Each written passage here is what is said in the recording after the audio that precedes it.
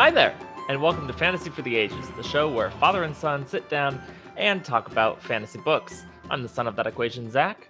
And I'm the father, Jim. Great to have you with us again here today for another exciting episode of The Shadow Rising from the Wheel of Time. Woohoo! Yeah, it's going to be fun. Before we move into all of that, how you Mhm. doing today, son? It's good to see you. Well, admittedly, I'm a little hungover. Ooh. Um, so that's a thing. Am I young? Yes. Can I still do more than maybe I should? That being said, I didn't really. I just it didn't sit very well together, so I'm feeling a little bit today. And you were safe about it though. You weren't driving when you I shouldn't have was very been. safe. Good, I good. am a responsible fun person sometimes. Now, Discord is asking what national holiday you were celebrating, but that wasn't it. No, I was celebrating, or rather commiserating, somewhere between celebrating and mourning a loss of a coworker to a different job. They're not dead. Yeah, It's just a it's like different the job. loss of a coworker. So I was awake. No, no, no, not that. Yeah. No, but it was a good time, and a bunch of us after work kind of went out and had drinks and food, and it was great. Good. And now you get to come and do a podcast with me when we're supposed to drink and you don't feel like it. Oh yeah, so we'll get to that. How you doing, Dad? I'm doing great. It's a Saturday. It's been a good day. I slept in, went for a nice morning walk. It was 27 freaking degrees, but I made myself go anyways. And then made some delicious pancakes this morning, and then spent the rest of the time prepping for this episode. Hmm. Good stuff to do here today, but I enjoy the work, so I am good. So, you're drinking? No, this is my empty coaster. I am not going to be drinking today. You should be drinking water. I have been, Hydrate. but I Yes. just don't have any with me at this current second. What are you Uh, drinking, Dad? I'm sure it's more fun. I have made a wattail for this episode, of course. We're calling this episode Dark Bubbles. So I made what I call dark and bubbly. What is it? It's dark, and you can see there are bubbles in there. Okay. It's coconut rum with Coke, Sprite, and just a little bit of grenadine. So you get a little Okay. tinge from the grenadine there. Pretty simple, nice and tasty. Nothing too boozy, but it is dark and bubbly. So we'll have fun with that today. Indeed. All right. Well, how about we hit a few notes here and then jump into our content? That sounds like a good idea. I think we We want should. to remind people, yeah, if you are enjoying our content, you're liking these episodes, please actually like it. If you're watching on YouTube, hit that like button, subscribe, keep coming back for more and more of the content we're putting out for you. If you're listening in an audio format, write a review, do whatever you can. I mean, even Spotify lets you like content you're enjoying now. So Hmm. please help us spread the word by just hitting those various like buttons and maybe write a review. We'd love to share that here on an episode. If you're fairly new to us, we want to remind you again, most of our episodes, we do spoiler light. Zach, remind them what that means. It means we're not going to full spoil the entire series. We're not going to be giving away massive plot points here or there, but we will be talking about the content that is actually covered within the chapters we're talking about and highlighting specific things here and there as things you want to pay attention to just to enhance your reader experience. That's right. Like foreshadowing and the meaning of prophecy and things your first time through you may not have realized were kind of important. Well, we'll raise your attention to it. We won't tell you why. You got to keep reading to figure it out. And if you're like many of our listeners and watchers that you've already read all of The Wheel of Time, Hmm. then you'll know exactly what we're hinting at and you can enjoy the fun as well. Couple other small little tidbits to share here then today before we move into our content. One, Okay. we had interaction on Twitter again with an author this week. We love that. We do. And this time, the author was actually not just liking what we put, but writing, was interacting with us, which is very cool. That's wild. Yeah, we do have an active Twitter account, and so follow us on Twitter at Fantasy for the Ages and participate in that, interact with us there. Janny Wirtz was the author who engaged with us this week. I had commented that in my TBR, I've got some more books by her that are waiting for me to get to. Hmm. And I've already read one thing from her. She had collaborated back in the 90s with Raymond E. Feist. Gotcha. That's Rift War guy. Yeah, books 4, 5, and 6 from the Rift War cycle, the Empire trilogy. Hmm. They wrote those together. They're great. Very different turn for that series, so I got a good taste for what her writing is about. And there's much more she's done on her own. So I commented, I've got some of this look coming up. Anybody read these? What do you think? We know Emmeline does like this author. Oh yeah. Yeah, totally. Well, yeah, I added Janny Wirtz's Twitter account, and she came right back in and commented and back and forth a little bit. So that was really nice to hear from an author, a fantasy author people enjoy. Thank you, Janny. I know you're listening. I have to ask, did her books move up in your TBR because she interacted? Yes, they did. I figured they might. If an author's going to take the time and give us a little love, as Discord says right now, I can be bribed. So Absolutely, we could be bribed. they rose. They rose. I'm not reading them next, but they rose. I won't be bribed necessarily in my opinion of the book, but to read it, absolutely. What I'm still reading right now is the Dresden Files. I'm on book Mhm. 14 of the 17 that are out. I've read a whole bunch of the short stories now that were really great at filling in pieces, loving that series still, and pushing on towards the end of what's out. I'm also on Audible listening to Mistborn Era 2. I'm Yep. finishing the last book of those that's out because the final book of Era 2 comes out in November, so I'll be all set. This is my reread for Era 2. It's so much better than the first time I read it. Really loving it. Have you read Era 2 at all yet, I have Zach? not touched Era 2 yet. It's coming up in my whole Cosmere read order, but it's not yet, and I've got a lot of non-Cosmere stuff actually ahead of it in my TBR. I'm partly appreciating Era 2 more because I've read all the other Cosmere stuff that's out. Mhm. So, I know Stormlight Archive is on your list. I'd say read that first. I think it actually is first. Well, not first, but before that, considering those are sitting on my shelf to be read. Yeah. Mistborn Era 2 is not yet. I definitely am getting a lot of the Cosmere tie-in with that now. But what I'm on the cusp of, as soon as I finish Dresden Files, is moving to The Expanse. So I'm moving to some sci-fi. And, we've heard good things from Jake on our Discord. He loves those. Lots of other people on Twitter have jumped in with him too. So it's almost here. Getting close. Okay. That'll be a really fun change of pace. One last thing. As we're recording this right now, our midweek special on to read or not to read on the Chronicles of Narnia, it hasn't dropped yet. It's going to drop this coming Wednesday, but people who are not with us live, they will have already seen that episode. Okay. In that episode, we reference that I only have 5 of the 7 books. Yeah, and I gave you a lead. Yes, well, I solved it. I solved where the missing 2 books are. Because you said you had taken the books to your mother's childcare center and was reading some. And, well, one of the other employees wanted to borrow them. So she borrowed those 2 books, and then she quit. I mean, she just moved on to another job. Didn't get fired or anything. So you don't have them back, but you do know where they are. She took the books with. She never returned them, and it's all awkward now, and I'm never getting them back. So it's just okay. I know where they went now.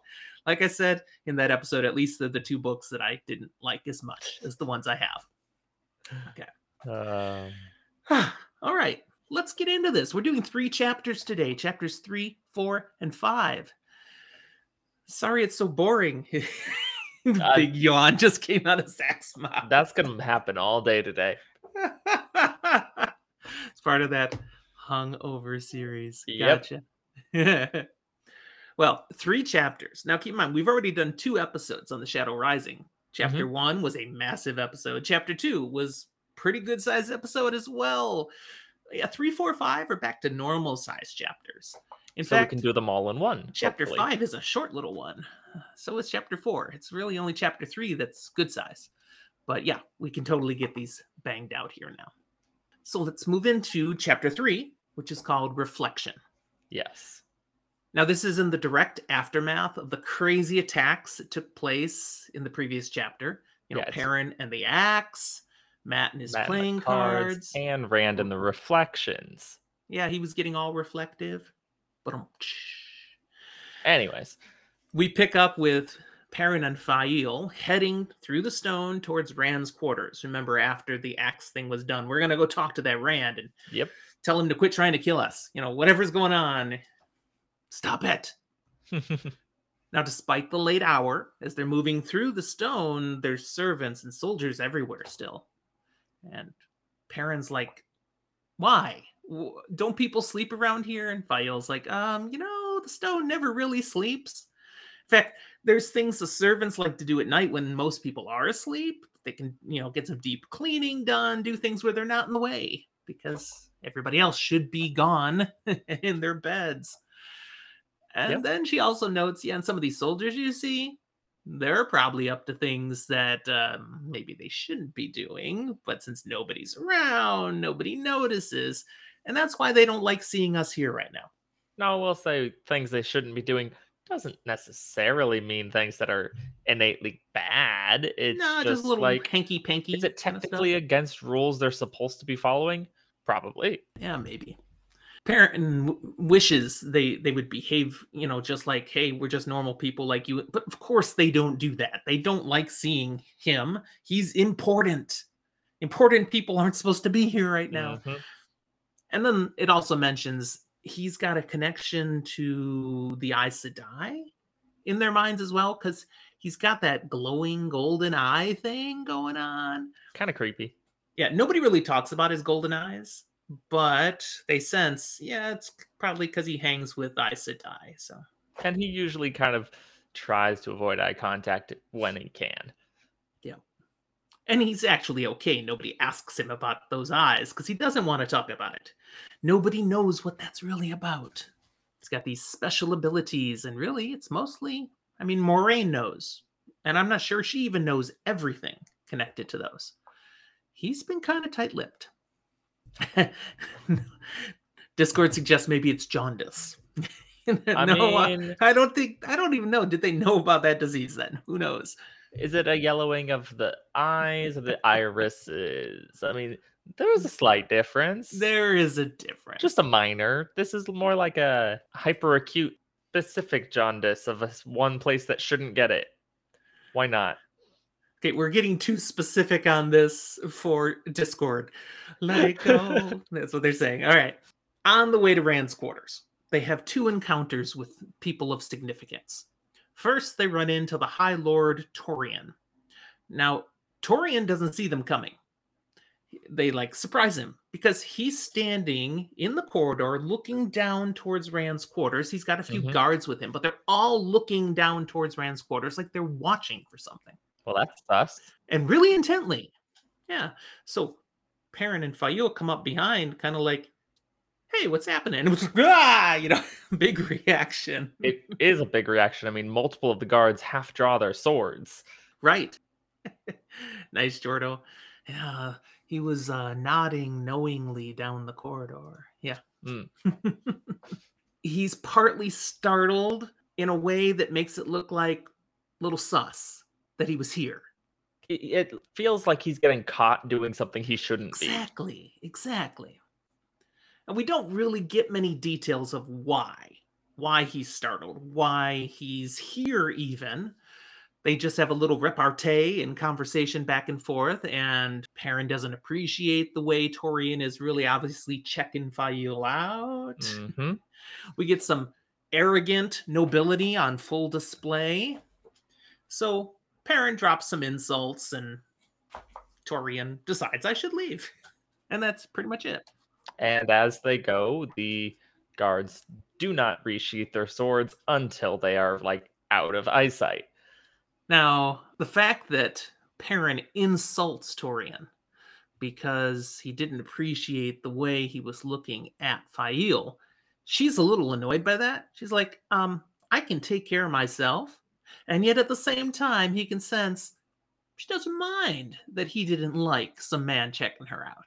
And we go a step further. It's not just him getting a sense, but we kind of highlight Perrin's wolfiness here as he smells something on her that states that she's kind of okay with it, even as she's annoyed. And he's like, I don't understand women, never will.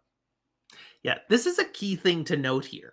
He's going to hear something, he's going to hear one thing, he's going to smell something else. And they don't seem quite in step. Pay attention to that. If you're a first time reader, that's important. Mm-hmm. Once Torian and his men head off, and Perrin and Fail continue towards Rand's quarters, they come upon Berelain leaving Rand's quarters. And she's rushing down the hall and rushes right past them. I mean, Perrin tries to give a bow. I mean, she's a leader, she's a ruler. She doesn't even pay any attention. It's kind of fun and funny because in response to the whole Fail and the Lord Torian reaction, it was a whole fine. I shouldn't be so callous with nobles. So he tries to do this bow with Berelain, and Fail barely gives a nod, and she's apparently ticked at him for being so courteous to her. Well, keep in mind, this woman is rushing down the hallway wearing nothing but a really skimpy nightgown and a very thin robe. And she is a voluptuous woman. Very attractive by most measures. Perrin tried for one thing and maybe sent a different message. But not even, I mean, it's not even just that he bowed. As she walks by, he smells that she's terrified. Mm-hmm. And he's like, what? And so you can see his head turn and follow her down. Now, what's Fail seeing? There's Perrin checking this woman out. It's like, is that what's happening? No. But it sure looks like it. She doesn't know anything about his sense of smell. She sees her boyfriend ogling this hot young thing walking down out of Rand's quarters. So, okay, Fail's putting two and two together. She just, was with Rand, and now Rand's buddy Perrin is checking this out too. Excuse me, I'm right here. She adds 2 and 2 and ends up at 20 and decides, nope, I'm going back to bed. Screw this. Yeah, that's pretty much her reaction then. Suddenly, instead of being interested in going to talk to Rand, she's like, you go ahead and talk to him. I've been avoiding him, and I don't really need to go and see him after all. And Perrin doesn't get it. He's like, Nope. What? Why the shift? I mean, if you want to go to bed now, okay, I understand you're tired, but I thought we were going to go talk to Rand together. He's clueless of why Fail's ticked off now. Now, Perrin, I've been told you should never tell a woman she looks tired. Is that what Rach has told you? Never say that to her? No, I think I first saw that in Doctor Who, strangely enough. Learning from fantasy and sci-fi. Absolutely. Still true. So, yeah, Perrin's clueless, but, he's got an innocent naivete that Fail does pick up on a little bit. So, as she leaves, she doesn't leave in a huff. No. She's more like, oh, you poor Perrin, you just don't get it. And gives him a little kiss, and off she goes. She still thinks he was checking that woman out, but oh, absolutely. She's just thinking, I just have to work on him a little bit. He doesn't get why that's a problem. Yeah. Well, now he's alone. He's going to do what he came for. He's going to go on to Rand's chambers. Now, these chambers are the primo spot to stay in the Stone of Tear. Mm-hmm. They're the king's quarters, which have not been used in 1,000 years. I guess they've been kept up in good condition. But so Tyr used to have a king. Oh, yeah. But not since Arthur Hawkwing has there been another one. Since then, it's just been a whole bunch of high lords ruling together. Yeah, Hawkwing had created this whole empire. He'd conquered everything. And when it disintegrated, instead of them going back to a king, they had those high lords, like you mentioned. But none of them were powerful enough to step forward and say, "Follow me, I'm the most important." No, they all kind of were even tiered, and so they've jointly ruled and kind of by agreement left the king's quarters alone. Honestly, in some ways, it's kind of better because it means there hasn't been a massive, large scale civil war in Tyr. So that's good. Yeah, that's good. I mean, the High Lords have still sucked. Ask any Yeah. peasant out on the street, but But go ask Kyrian how civil war works out. good point. But okay, now there is the Dragon Reborn, and the High Lords all look around and go, "Okay, he's not on our level, so King's Quarters, there you go," and he's there. And whether Rand accepted that or demanded that or just kind of got pushed into it and was like, or Moraine did it, Perrin doesn't really know. At the end of the day, Yeah, Rand's there. early on, Moraine was certainly positioning Rand to be this important guy. Gave him all those fancy clothes back in Shannara, yada yada. I think Rand's past that. He's like, "Okay, I'm the Dragon Reborn. Where's the good room? That's mine. Okay, I'm here. It's good to be the king." Now, as Perrin goes to enter his quarters, first he finds 50 defenders of the stone guarding Rand's sleep. And Perrin just barges right on through these guys. Now, the captain of this squad is like, gonna, "Oh, wait, gonna stop him." But then he's like, "Oh, but it's that guy." Yeah, I'm just, Yeah, I guess we'll still not do our job and let another carry person on, who we carry recognize go on. through. Yeah. Then he gets past those guys, gets to the real defenders. Okay, we had 50 Yeah, soldiers. those were the Yet, defenders. These are the ones defending. yeah, the real serious guards, the ones who it would really be hard to get past. 6 women. Now, 6 Aiel, Maidens of the Spear. Yes. You don't mess around with these ladies. And in fact, Perrin doesn't see them all when he first comes walking up. They're kind of in shadow because their clothes just kind of blend into the stone. They don't stand out. But as he walks forward, oh, here they are. And he knows 2 of them, Bane and Chiad. Remind us why he knows Bane and Chiad. I'm in my current state going to spoil something later if I try to say where we know Bane and Chiad specifically from. So I need to pull back and be like, what have we seen from them so far? I don't remember. Bane and Chiad, we first met back in Kyrian when the girls were captured by those Yes. thugs, and they were part of the group that broke in and rescued the girls, Hmm. okay, from the Myrddraal and bad guys. Perrin wasn't there. Plus, they were around, obviously, during the attack on the stone.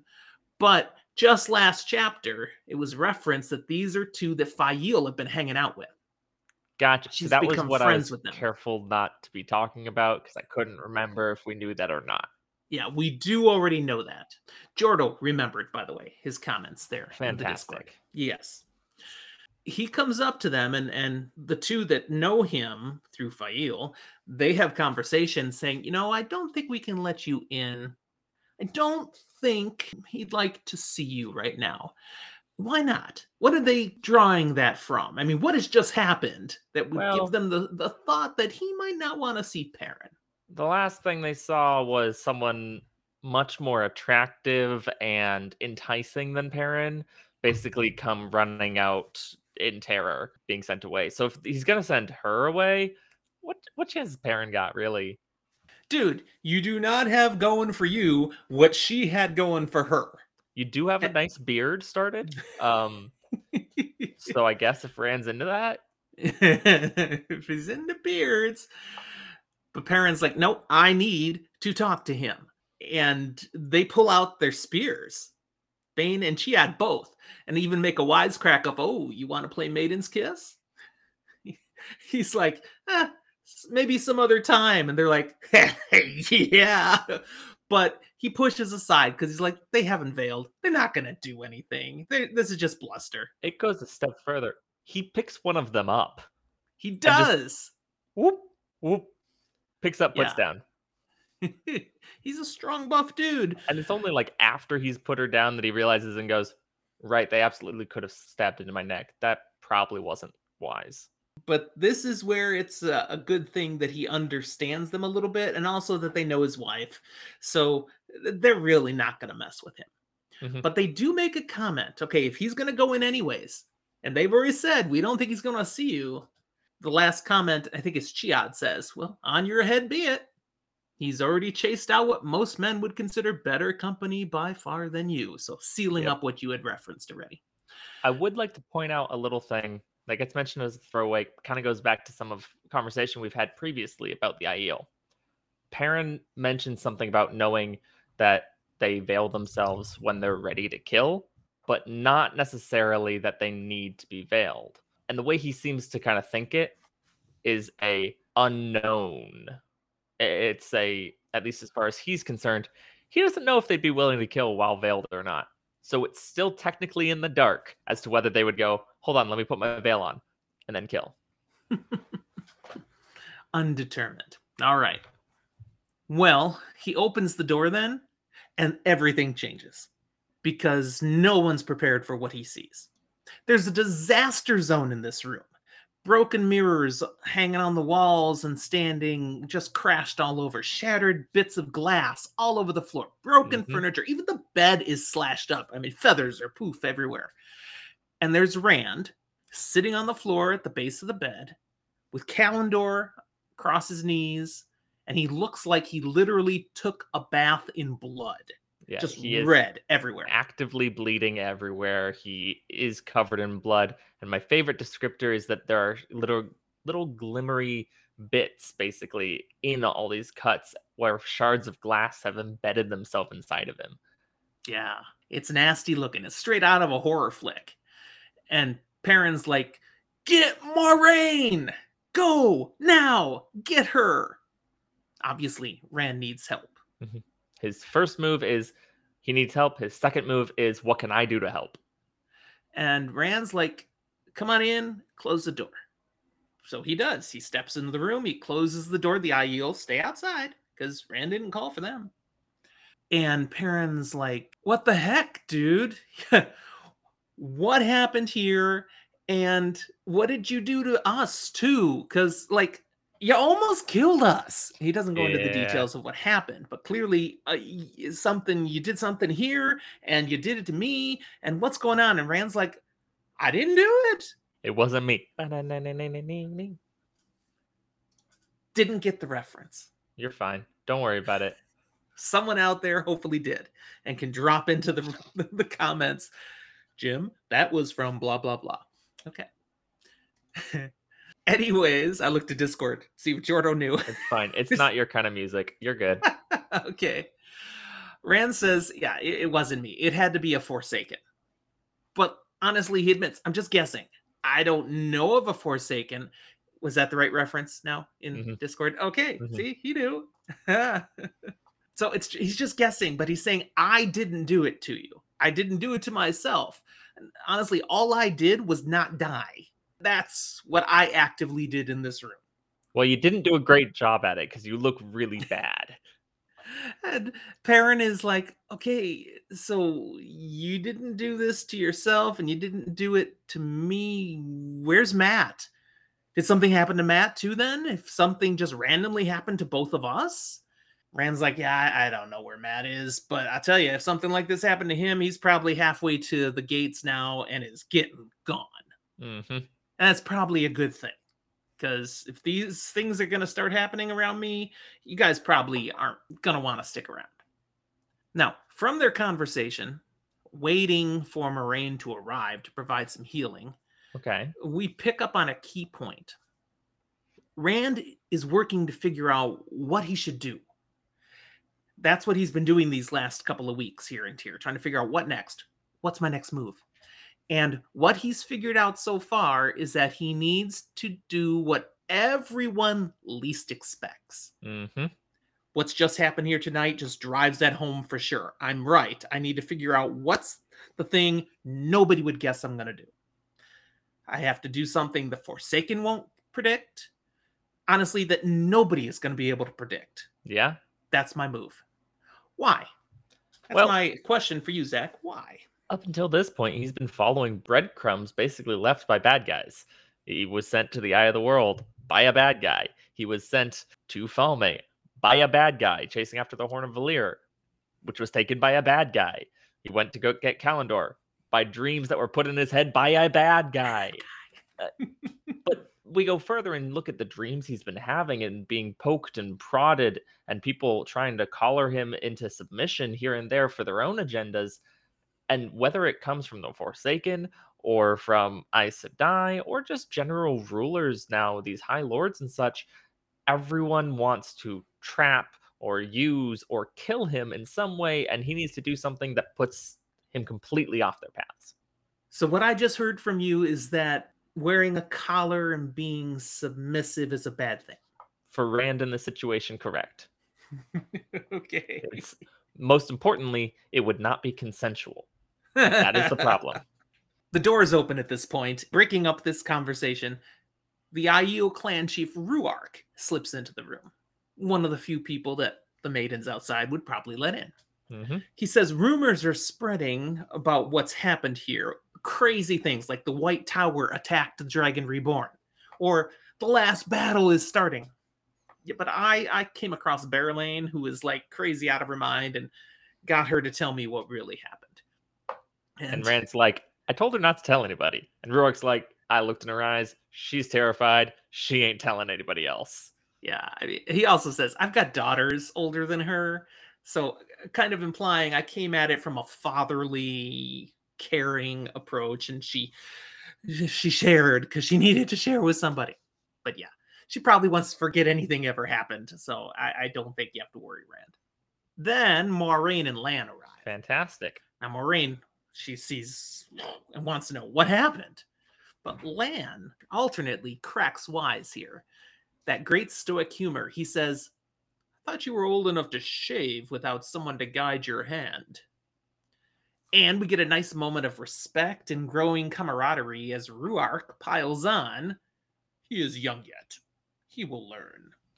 It's wonderful to see these two absolute badasses standing there, acknowledging each other, but also kind of slightly measuring swords in their posture.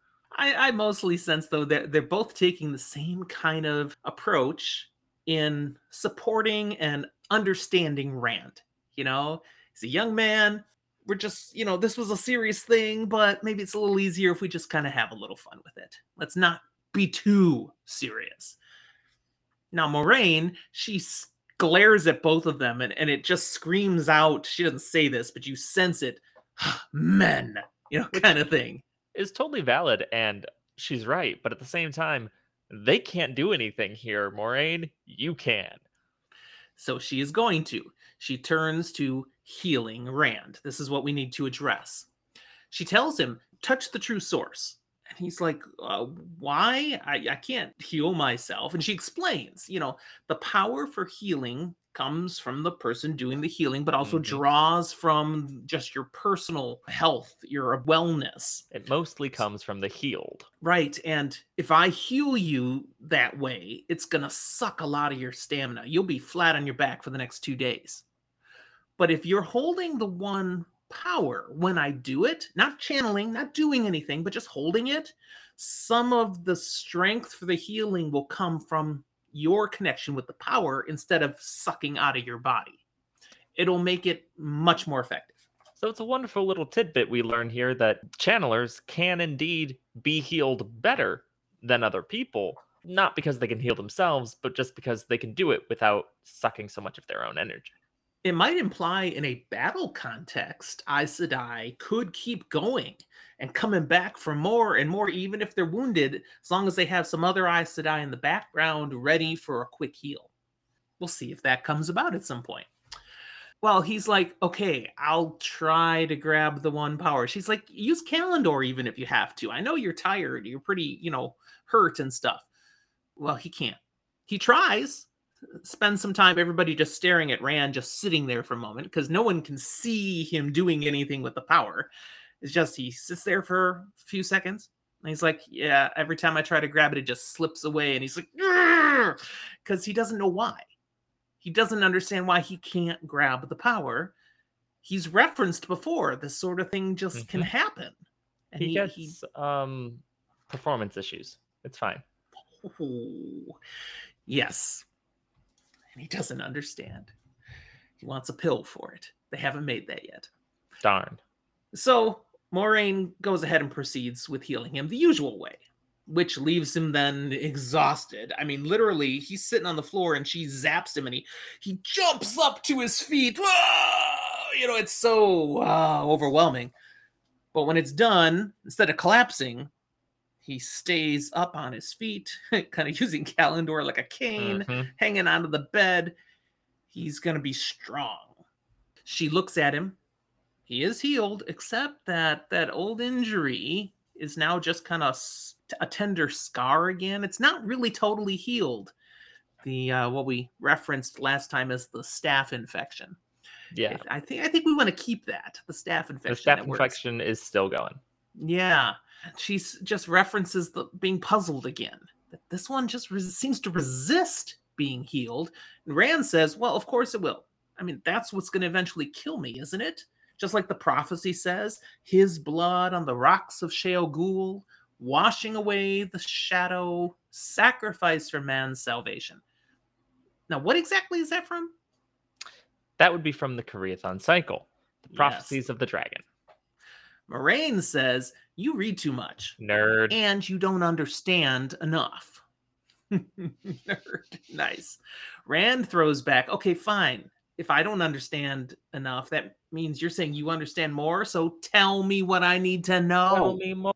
Tell me more. Nope. I get that reference. That one I Yeah, get. it was old enough for you. Oh, yes. Yes, it was. Way before your time. Lan then interjects. Okay, so they're sparring back and forth a little, Moraine and Rand. And Lan basically stands up for Rand. He's only trying to find his way, as any man would and should. And Perrin's like, whoa, you're siding with Rand? Like, you're always backing up Moraine. When does this happen? Now, of course, Lan and Rand have been spending a lot of time together here the last couple Mhm. weeks. They're back to practicing the sword forms, and Oh, yeah. we'd seen that back in Shannara before. He's spent less and less time with Matt and Perrin, not really hanging out with his friends or anything. But Lan? Nah, Lan's basically his best friend. They beat it up on each other all the time. So yeah, one might say they've been bonding. Not the, Water Eyes to Die bonding, but bonding time. Yeah. Moraine announces Rand will need to rest. Let's get a new bedchamber prepared for him so we can get this disaster zone put right again. But Rand says, no, I will not be chased from my quarters. I will sleep here.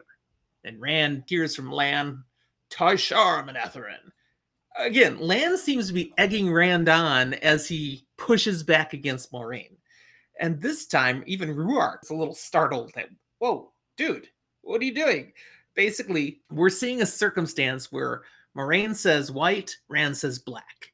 Moraine says go left, Rand says I'm going right.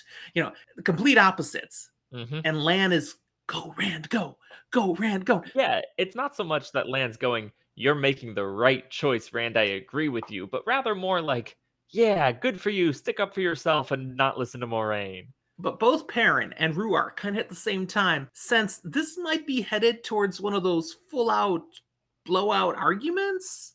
Exit stage right. Good They call. both start creeping towards the door. And the woman has eyes in the back of her head because she doesn't even look at them. She's still laser focused at Rand, but like points. Don't you move.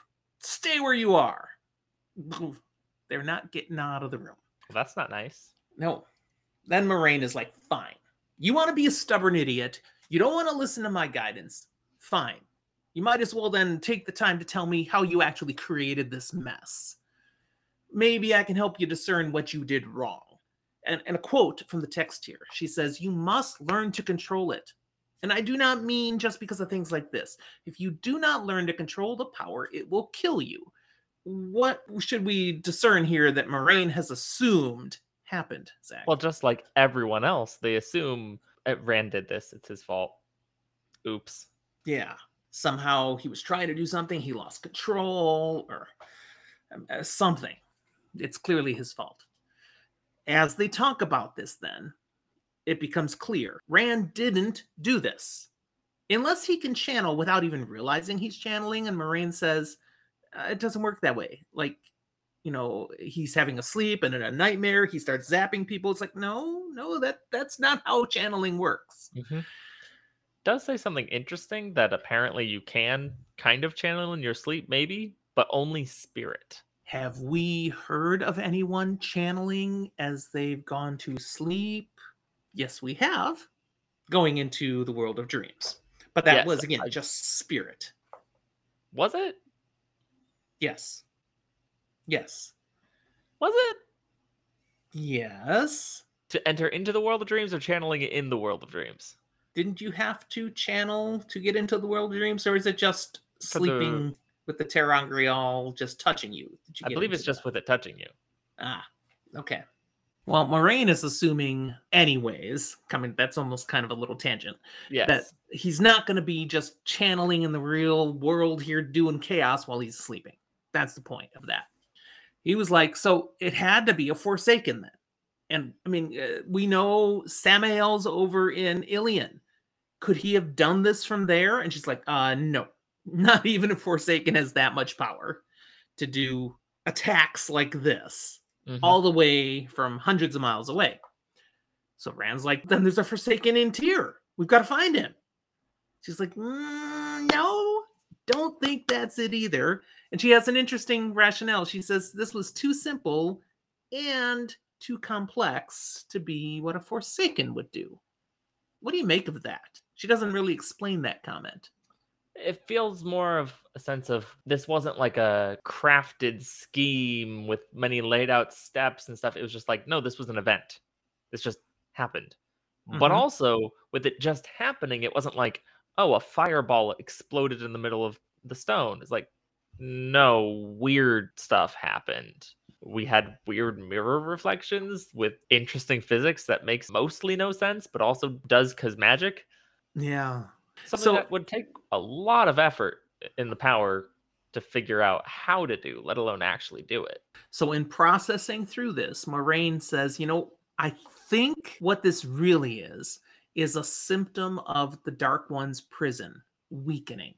We know he's not loose, but we know some of the seals on the prison are broken.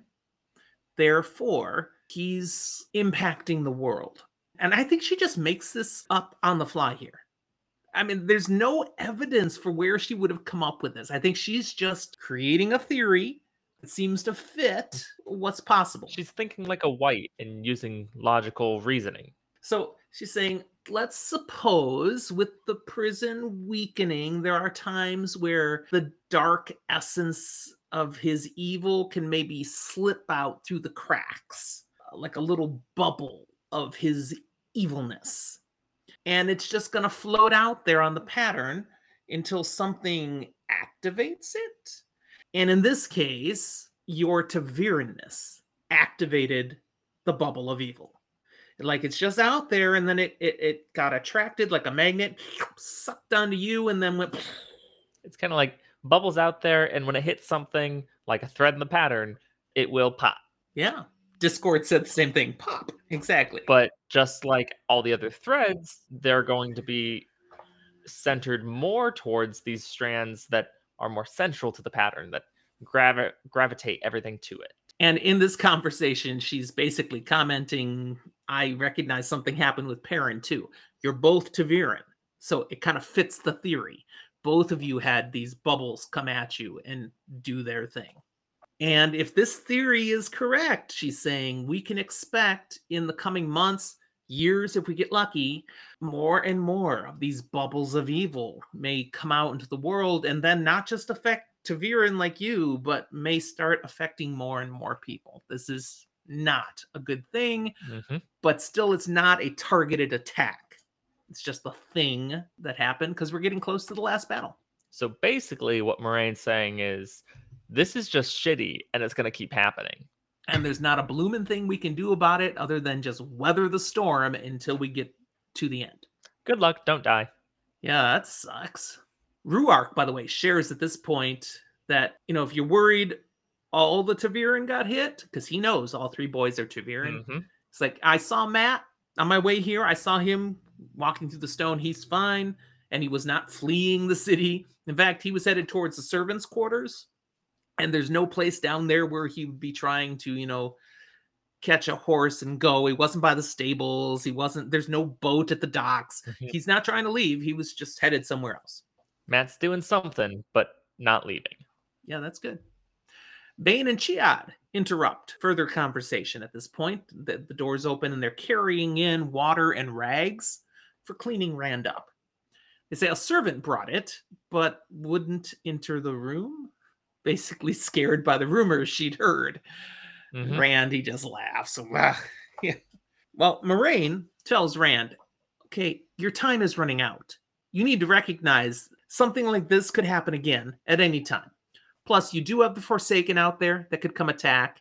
And the people here in Tyr, especially the High Lords, they're going to eventually perhaps get tired of the circumstance, the status quo, and some of them may take action. You Mhm. might suddenly find poison in your food at some point, and you could die like anyone else. You've got to Which, make up your mind. What are we going to do next? well, you're right, but you don't get to know that. In fact, he's irritated at the sense that she's trying to pressure him to make a decision. It's like, I will make a decision when I'm ready to make a decision. And if I feel like it, I'll tell you what I'm going to do. But I don't have to tell you squat. It's a little bit of his two riversness peeking out here. Being a horse that will not be prodded, even if it is dying of thirst and the river is 10 feet away. There you go. So he does dismiss them all. He said, we'll talk more about this tomorrow. I am going to get some sleep now. And everybody starts to leave the room except Bane and Chiad. They fully intend to clean Rand up. He's like, I'm a grown man. I can take care of myself. Just leave that stuff there. They're like, well, we'll tell you what. If you can make us put the stuff here and leave the room, we'll let you clean yourself. And he is in no shape to do that. Yeah, he's completely exhausted. He can barely move. So It's debatable if he could do that, say, with the power, good point. if he was healthy. So, Yeah. So Bane and Chiad are left in the room to attend to Rand. Now, Perrin had kind of overseen that little thing going on as he walked out, and he turns to Ruark and says, so how come you Aiel treat Rand different than everybody else around here, all the people in Tyr? I mean, he's the Dragon Reborn, and you guys don't seem to have that Dragon Rebornness about you.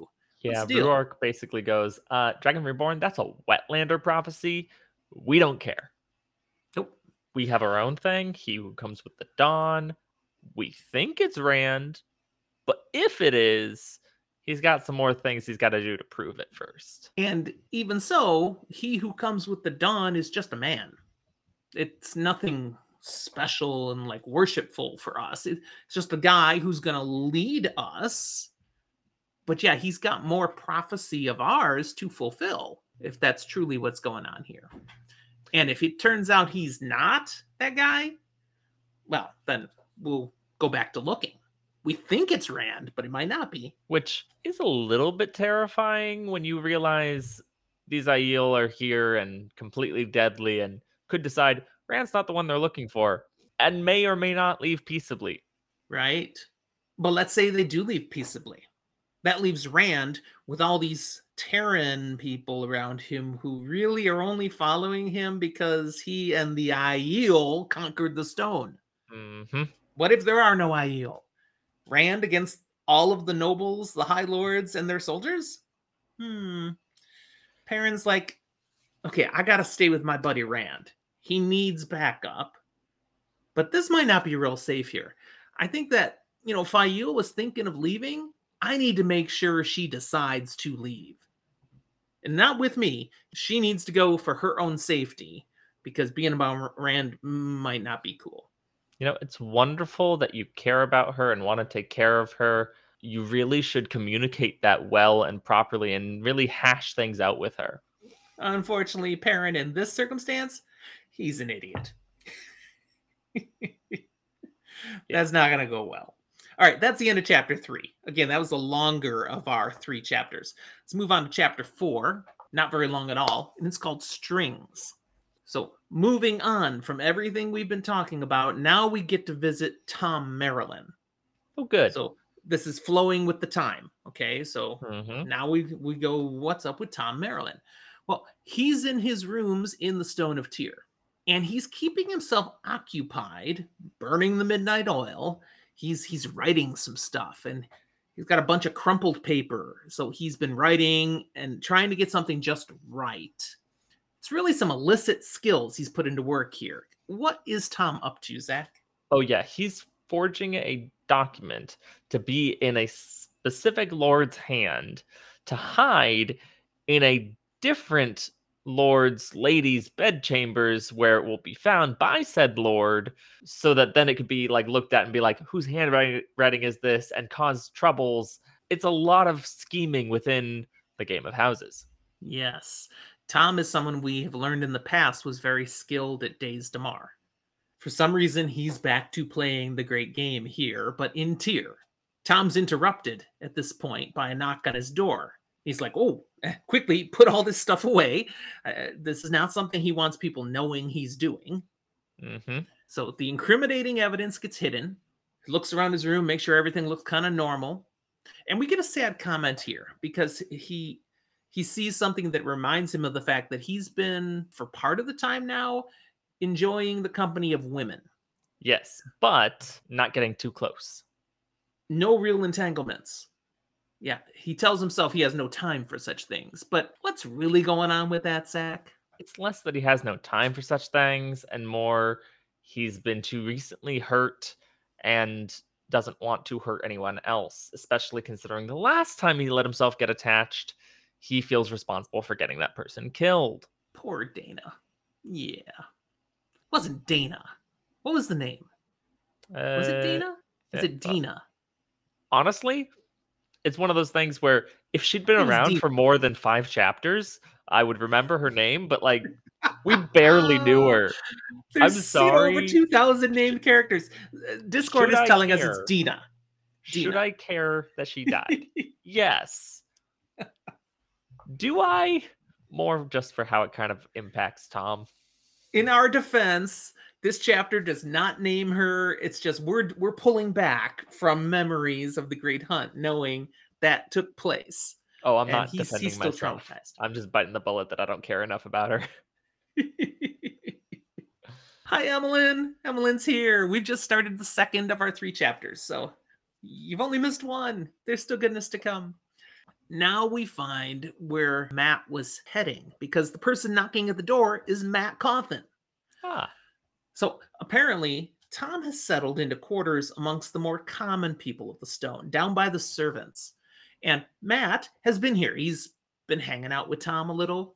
I mean, we learned before he was hoping Tom would leave with him, leave Tyr, and that Tom is kind of getting comfortable. He doesn't seem to be interested in leaving now. So we know Matt and Tom have been together. Tom is surprised to see Matt. He's like, Mhm. I thought you were out gambling tonight, trying to filch some funds off the lordlings. What's going on? However, Tom's also very insightful. And so he sees something's wrong, something's going on, and I'm not going to get it by asking. Yeah. So he immediately just acts like it's a normal visit. Matt's just coming by and goes, shall we get out the stones board, have a game? Mm-hmm. Now, in the midst of this, we get quick confirmation of something that's easy for a first-time reader to have missed. Mm-hmm. I mean, Matt has totally missed it. Matt thinks just Tom decided to slum it with the servants. But what's really going on here is Tom has intentionally arranged quarters by the servants as just a humble gleeman, so everyone will overlook that he's doing anything of more importance. It says he actually found a spare moment, a brief moment to talk with Rand, and in 2 sentences explained his plan. And Rand was like, that's good. Yes, do it. So Tom is spending time listening, what's going on, paying attention to what's happening in the background, and doing what he can to support and help Rand from the shadows. Basically, we've got 3 things keeping Rand safe-ish in his current position. He channels Holds Kalendor / Dragon Reborn. He's got the Aiel in the stone. And then he's got Tom working in the background to make all these other High Lords support him for their own reasons without realizing it. Mm-hmm. But Matt doesn't get any of that. No. He has no idea what Tom's up to. Tom offers, like you said, to get out the Stones board, play a game, but Matt's like, no, no, no, thanks, but I don't want to play games. It's too late for games. Honestly, I just want to know, did anything happen down here? Tom's like what? Like something that might imply Rand is going insane and will soon be killing us all? Nope. No, nothing like that. At Tom's prompting, Matt tells the whole story then of what happened to him. And he ends with noting, I'm thinking of leaving Tyr. Now, Tom has heard that from Matt pretty much from the moment Matt walked into the Stone of Tyr. Yeah, every night that they do play, he definitely hears it at least 3 times. But Tom has also had the same thoughts himself. He really should be away from all this. He felt compelled to stick around and try to help Rand, make sure he doesn't get maneuvered by the High Lords into a corner. But he's like, but Moiraine could do that. I mean, she's Kyrianan. She knows how to do that stuff. What's that got to do with anything that she's Kyrianan? They're really good at the game. They've kind of been playing it since birth, especially for the nobility, which she is. Yes. The problem is she's also an Aes Sedai, so Tom is sure she'd be roping him into the White Tower's schemes, and he does not want to see that happen to Rand. Remind us of why, because this is how he got sucked into Rand in the very first place. He's still trying to repay a 15-year-old debt when his nephew, who could channel, was gentled and died without him being able to actually do anything about it. Right. But honestly, Tom faces, okay, nothing I'm going to do for Rand is going to bring Owen back. No. I really should let it go. I mean, he's the freaking Dragon Reborn. He should be able to take care of himself. I should be out of here tonight. But am I? No. So then he turns back to Matt and he says, okay, why haven't you left already? Since you keep talking about it. And Matt's response, well, Moiraine is always watching me. She's keeping tabs. I know it. Tom's response is nonsense. I know you can avoid eyes when you want to. I mean, you snuck into the stone. It's got to be something else. So Matt comments, well, yeah. I mean, there's always something that comes up. All the good to be done, all this gold I can win. I mean, I'm building riches. Then there's the girls in the kitchens. There's some that, enjoy that kiss and tickle. Distractions. Matt's really just procrastinating, but has a potentially supernatural reason helping him. Basically, every time he turns around, there's another reason he thinks, maybe I'll leave tomorrow, not today. And Tom says, maybe it's another reason. And Matt says, if you say ta'veren, I'm out of here. He doesn't want to hear anything about that ta'veren stuff. So Tom's not going to say what he was going to say, because that was it. Instead, he says, more like Rand's your friend, and you didn't want to desert him. And Matt's like, my friend, he's the bloody dragon reborn. That sort of trumps friendship. I'd have to be crazy to stay here because of friendship. Now, he says that. He says that. But is that really what's going on in his head?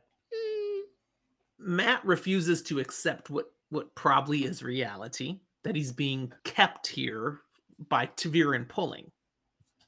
So instead, he goes on to another one. What about, the fact I keep getting distracted and given reasons to stay day after day? Doesn't that sound like something an Aes Sedai would do? Maybe I'm being manipulated by Moiraine in some way. Tom just has to bite his tongue again. He's like, no, that's ta'veren. That's ta'veren. And instead just kind of redirects and goes, you know who might be a good source to talk to about this? You should go talk to that Nynaeve. Yeah. That would be a good source. Wasn't she the wisdom of your village? Didn't she do stuff like talking like this? Helping people work out their problems. I get the sense Tom's going, I'm not a therapist. Well, he doesn't jump on the Nynaeve option either. Nope.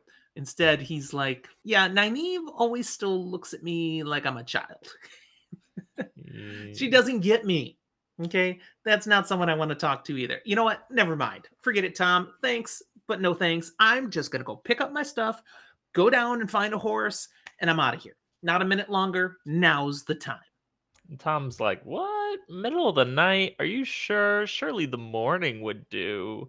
Come, sit down, play a game." Matt's like, yeah, you're probably right. All right, all right, let's play some stones. Just like Yeah. that, Matt's If diverted again. if Tom was a bigger jerk, this is when he would go to Viren. Taviran. Yeah, and he sees it. Tom's like, yes, this is obviously Taviran pulling. He's not supposed to leave yet. That's why it's so easy to get him to stay. Matt's not going anywhere. Since he's not going to do anything else right now, let's move on to the next chapter. Chapter 5. Okay. This is called Questioners. And who are the And questioners? who are they asking questions? Not people wearing white cloaks. Yeah, these are not the white cloak questioners, No, which is a no. little confusing that we have a chapter called Questioners and we have a thing called Questioners, and they're not at all related. The people we're going to see asking questions in this chapter are Egwene and Nynaeve. Now, here's the deal. They're in a room with the Black Aja prisoners. So Joya Bayer and Amiko Nagoyan. Okay, the two that were captured. When the stone is captured, these two were captured. They're both in the room with them. Joya is shielded with her back to them and her ears plugged so she can't hear anything, she can't see anything.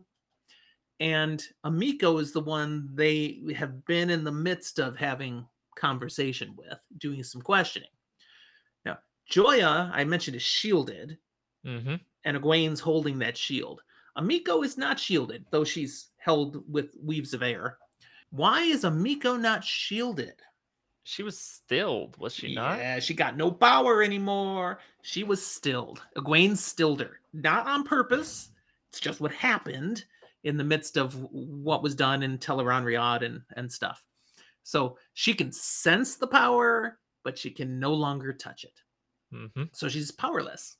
Now, the reason they were here right now this evening, and just the two of them with these Black Sisters, is Moiraine had said, I will help you tonight.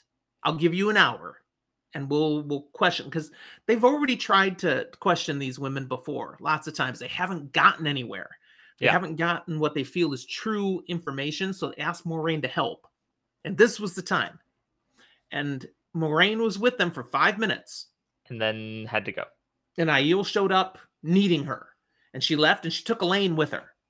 So it's just the two of them with someone else. There is an Aiel guard with them. Someone who's kind of been assigned by Moiraine to hang out with the girls for some reason. Who is that Aiel in the room? Well, it works out. It is someone we've met before, Avienta. Mm-hmm. So they've been getting to know each other a little more. Yeah. Perhaps even a little friendship is starting to blossom. They've been chatting and going, and Egwene's thinking and stuff like, I wouldn't mind being this person's friend. Yeah. It's a little awkward, though, because Avienda is very deferential to them because she believes they are Aes Sedai. That's how they were introduced to her back in the last book, and Moiraine has not corrected that. Moiraine can't lie. No. She has not said they're Aes Sedai. But she hasn't corrected the lie. No one's asked her. So she's allowed the assumptions to stand. And here in the Stone of Tyr, it makes sense because you're going to be more effective and more powerful of a stance if you say, yeah, there might be 4 female channelers here, and someone interprets that as there are 4 Aes Sedai here, rather than there's one and a bunch of newbies. Exactly. When Moiraine got pulled away, they waited a little while. Moiraine hasn't come back. Okay, well, we might as well get back to doing work ourselves. Turning back to Amiko again, they ask her questions again about what she knows. They want information. They want to know, okay, what other Black Sisters might be in the White Tower? Where did the other sisters who escaped go? What can you tell us? And Amiko, again and again, is basically saying, I don't know anything. We learn a few specific things. Mm-hmm. One, we learn that she does not know of any other Black Sisters other than the ones, these 13 she had been part of. Because before they left the tower, she only knew like 2 others. Liandrin knew all of them, all 13 of them. She's the one that collected them and said, we are leaving. So Liandrin maybe knows more, but that's not how Black Aja worked. Each of us only know a couple other people. No, it was very disconnected. Yeah. So I have no names. I can't give you more names. I'm not lying. I don't know. All the names I know, you already know. That's right. She does say, as to where the rest of them went, you should go to Tanchico. Mm. And here's why. I overheard Leandrin one time talking to Tamail that there's something in Tanchico that would be dangerous to Rand. Now, it's also dangerous to whoever uses it, which is why Leandrin hadn't already gone to get it. And whatever it is, Rand's channeling won't protect him. In fact, that's what makes it dangerous to him, that they'll be able to bind him to their use because he can channel. So what I'm hearing is channeling does not offer good SPF. If Rand went over to Tanchico, he would not be tanning. In fact, he would just burn with his white complexion. Nice. And red hair. Mm.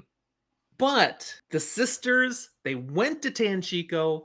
They might be on the beaches tanning. It's I possible. mean, might as Hanging well. out. I hear it's a nice spot. They make good drinks. That's all she knows. She has said this to them dozens of times already. They keep asking for more. She's got nothing else. So they decide, okay, we're not going to get any more out of her. They plug her ears with one power again. They turn her around so she can't see. They're done with her for now. Mm-hmm. Now, as Egwene channels to turn her and plug her ears and stuff, Avienda shudders. Egwene notes again, this girl does not like when people use the power around her. Every time I do, she shudders. Huh. That might be important. Hint, hint. Not going to say anything about why yet. We've referenced it once before, so we're referencing it again. Pay attention to that. But Avienda actually has a comment here, too, about Amiko before they do move on to Joya. She says, have you noticed how she doesn't look ageless anymore? Her face has changed. And the others are like, huh, yeah? Egwene kind of walks around to look at the front of her face again and went, you're kind of right. She looks younger than her years, but Mm-hmm. she doesn't have that same look anymore. And the postulating then is maybe that's part of her having been stilled. She's lost the agelessness. Interesting. But they don't really know because No. this is not something people study much.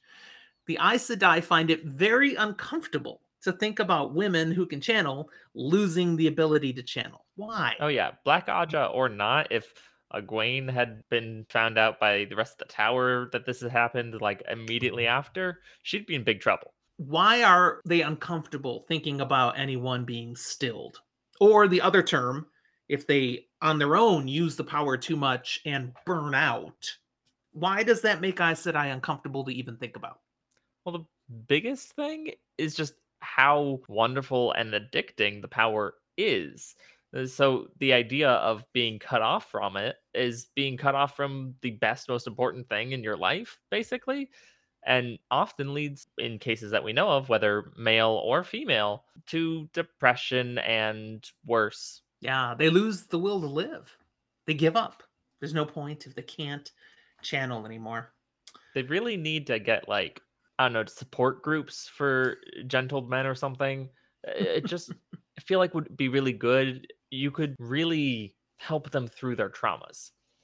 Now, as horrible as this is, the truth of the matter is there's no point studying it because once it's happened to you, there's nothing you can do about it. It can't be healed. That's what they've all learned. Years and years ago, apparently the Brown Aja did study it, did research, tried to find a way. Was there a way to reverse losing access to the Mhm. power? If you But burned out, could we apparently, somehow fix it? they came up with No, nothing, and since then have given up looking. there's no point. So it's an uncomfortable topic. If it happens to you, that's the end of the line. Let's not talk about it. Now they turn then to Joya. And the story they get from her is completely different from what Amiko is saying.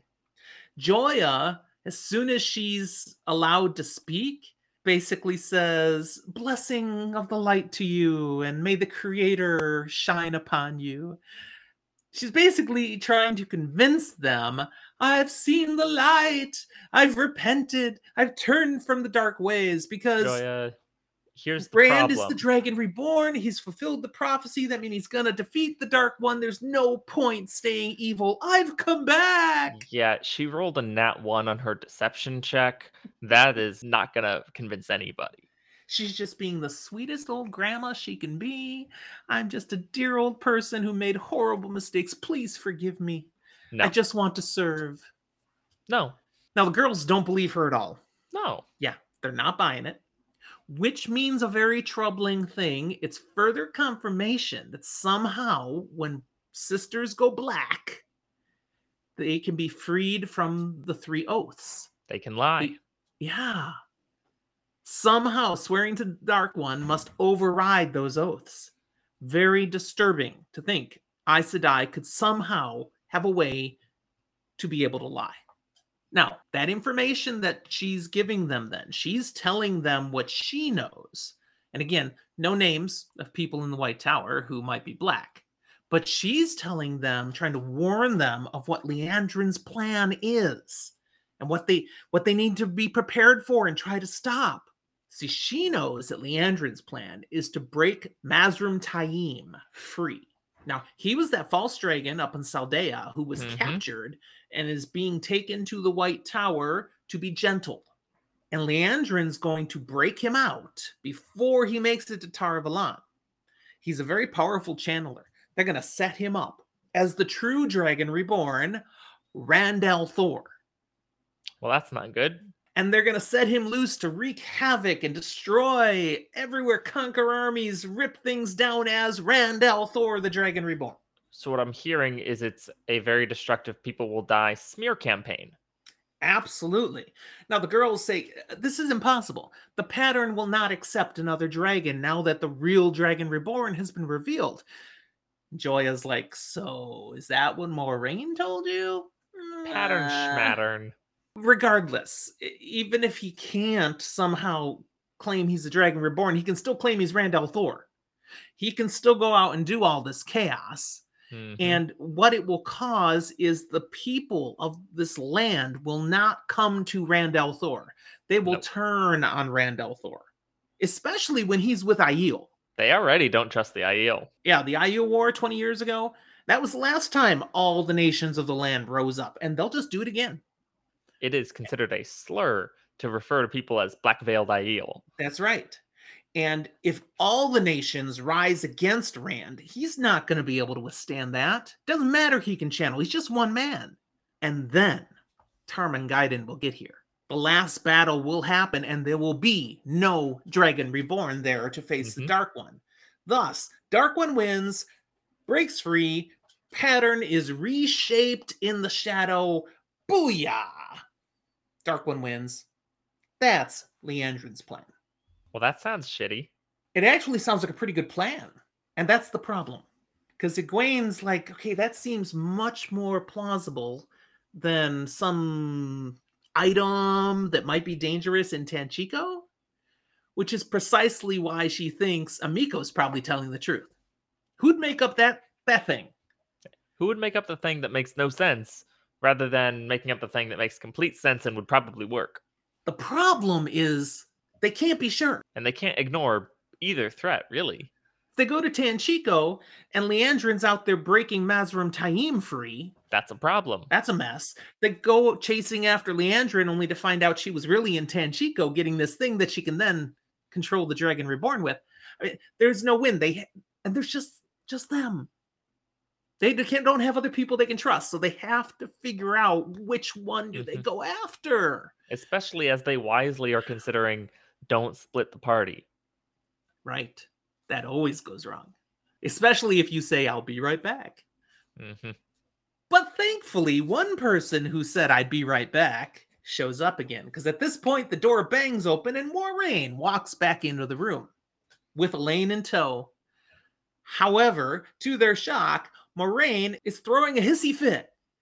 Yeah. She is angry, totally has lost her cool, and they're like, whoa, we have never seen Moiraine like this. Yeah, why is Moiraine like that?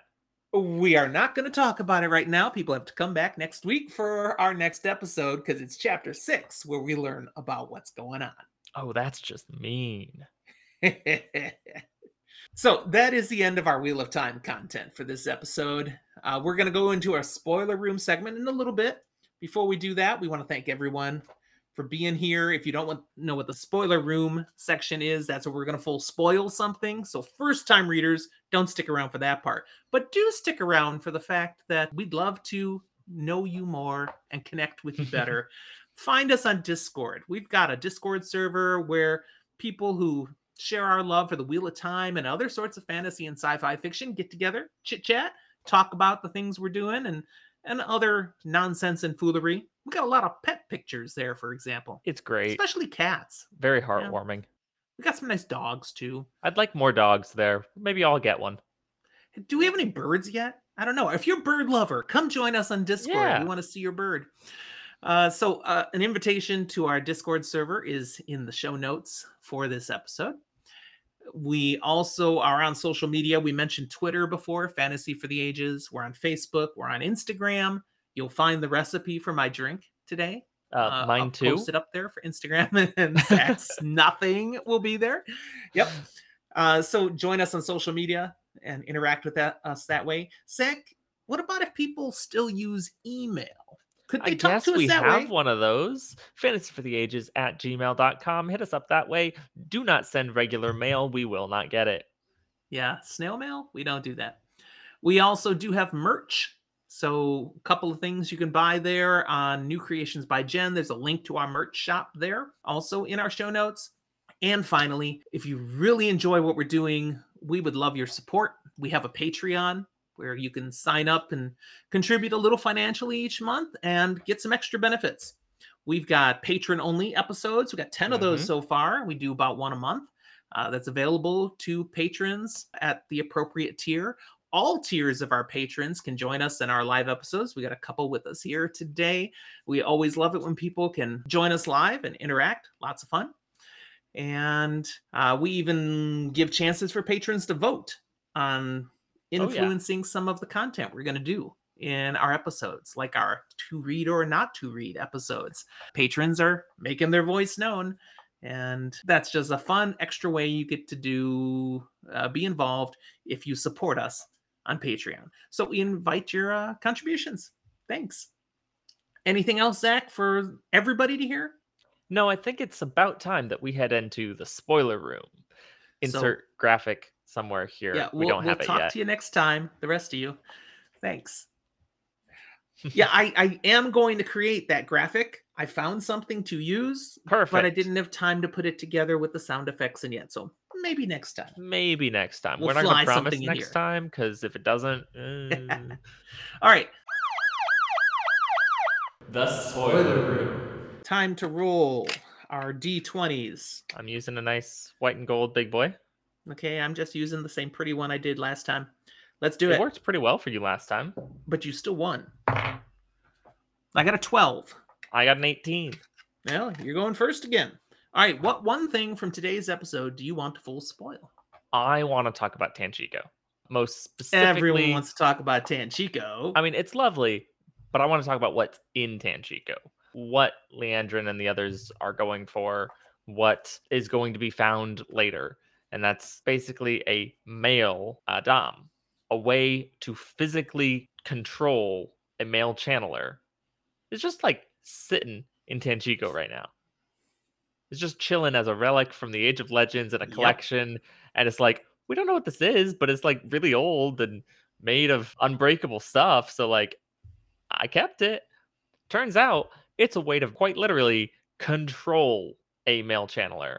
And it may or may not absolutely have future complications that involve people losing a hand, killing a Forsaken, one of our main characters, Rand, channeling the true power instead of the one power. All sorts of There's a tie-ins lot here. in here. And even beyond that, we get to see Bail Doman again later, connected and around this item. So it's just going to be a fun time, and I'm excited for it. Absolutely. All right, good spoil. My spoil, I want to talk about Joya Byers' plan that she shares about The Leandrin. Mazrim Taim one. Because, okay, so they're going to break Mazrim Taim free.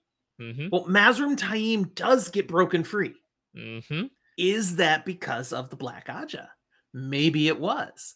We don't have confirmation that Black Aja broke him free, but there's a very good chance that yes, they were behind him getting free. But he doesn't name himself Randall Thor No. and wreak havoc, but he does show up to Randall Thor saying, "Hey, I want to be on your side." And he's a plant, and he does wreak havoc then Oh from yeah. the inside. So Doesn't perhaps even a more devious way. turn the world against him, but he does take most of the super awesome army that we'll get to see and go, hey, they're evil now. Jordo's asking in Discord, wasn't Demandred part of him getting freed? That breakout? We don't really know. We know Demandred Mhm. had a role to play in that. As these books were coming out and things were unsure and not everything was necessarily known, at least by the fan community, there was a lot of questioning as to who broke Mazrim Taim out. What did he actually get broken out? Was it ever Mazrim Taim? Is this actually Demandred? Tamandred, was there's that definite theory that Robert Jordan intentionally meant Mazrim Taim to be Demandred and then change his mind as he was writing further in. Mhm. And so, as it stands, Mazrim Taim is his own person and was set free, but whether it was Black Aja or Shadow Haran or Demandred or some other Forsaken or Dark Friend, completely unknown. It's definitely the side of the black that Taim does get free and does end up wheedling his way into Rand's side, working to bring down the plans of the Dragon Reborn so that at the last battle, he's not going to be able to do what he was meant to do. And thankfully, the Black Tower that Taim is putting control of, Rand, what the heck were you thinking? Yeah. Ends up able to pull themselves out of that mess to a Well, degree. some of it. It did not tear everything down, thankfully. It made things harder, but that was how it was meant to be according to the pattern event, apparently, because it all works out in the end. Okay, that's what we have for today. And that's like big time spoiling. It all works Oh, yeah, out in we the went end. big on that one. All right. Thank you for being with us. If you've made it all the way through here, appreciate it. And again, like, subscribe, and we'll talk to you next time. Bye.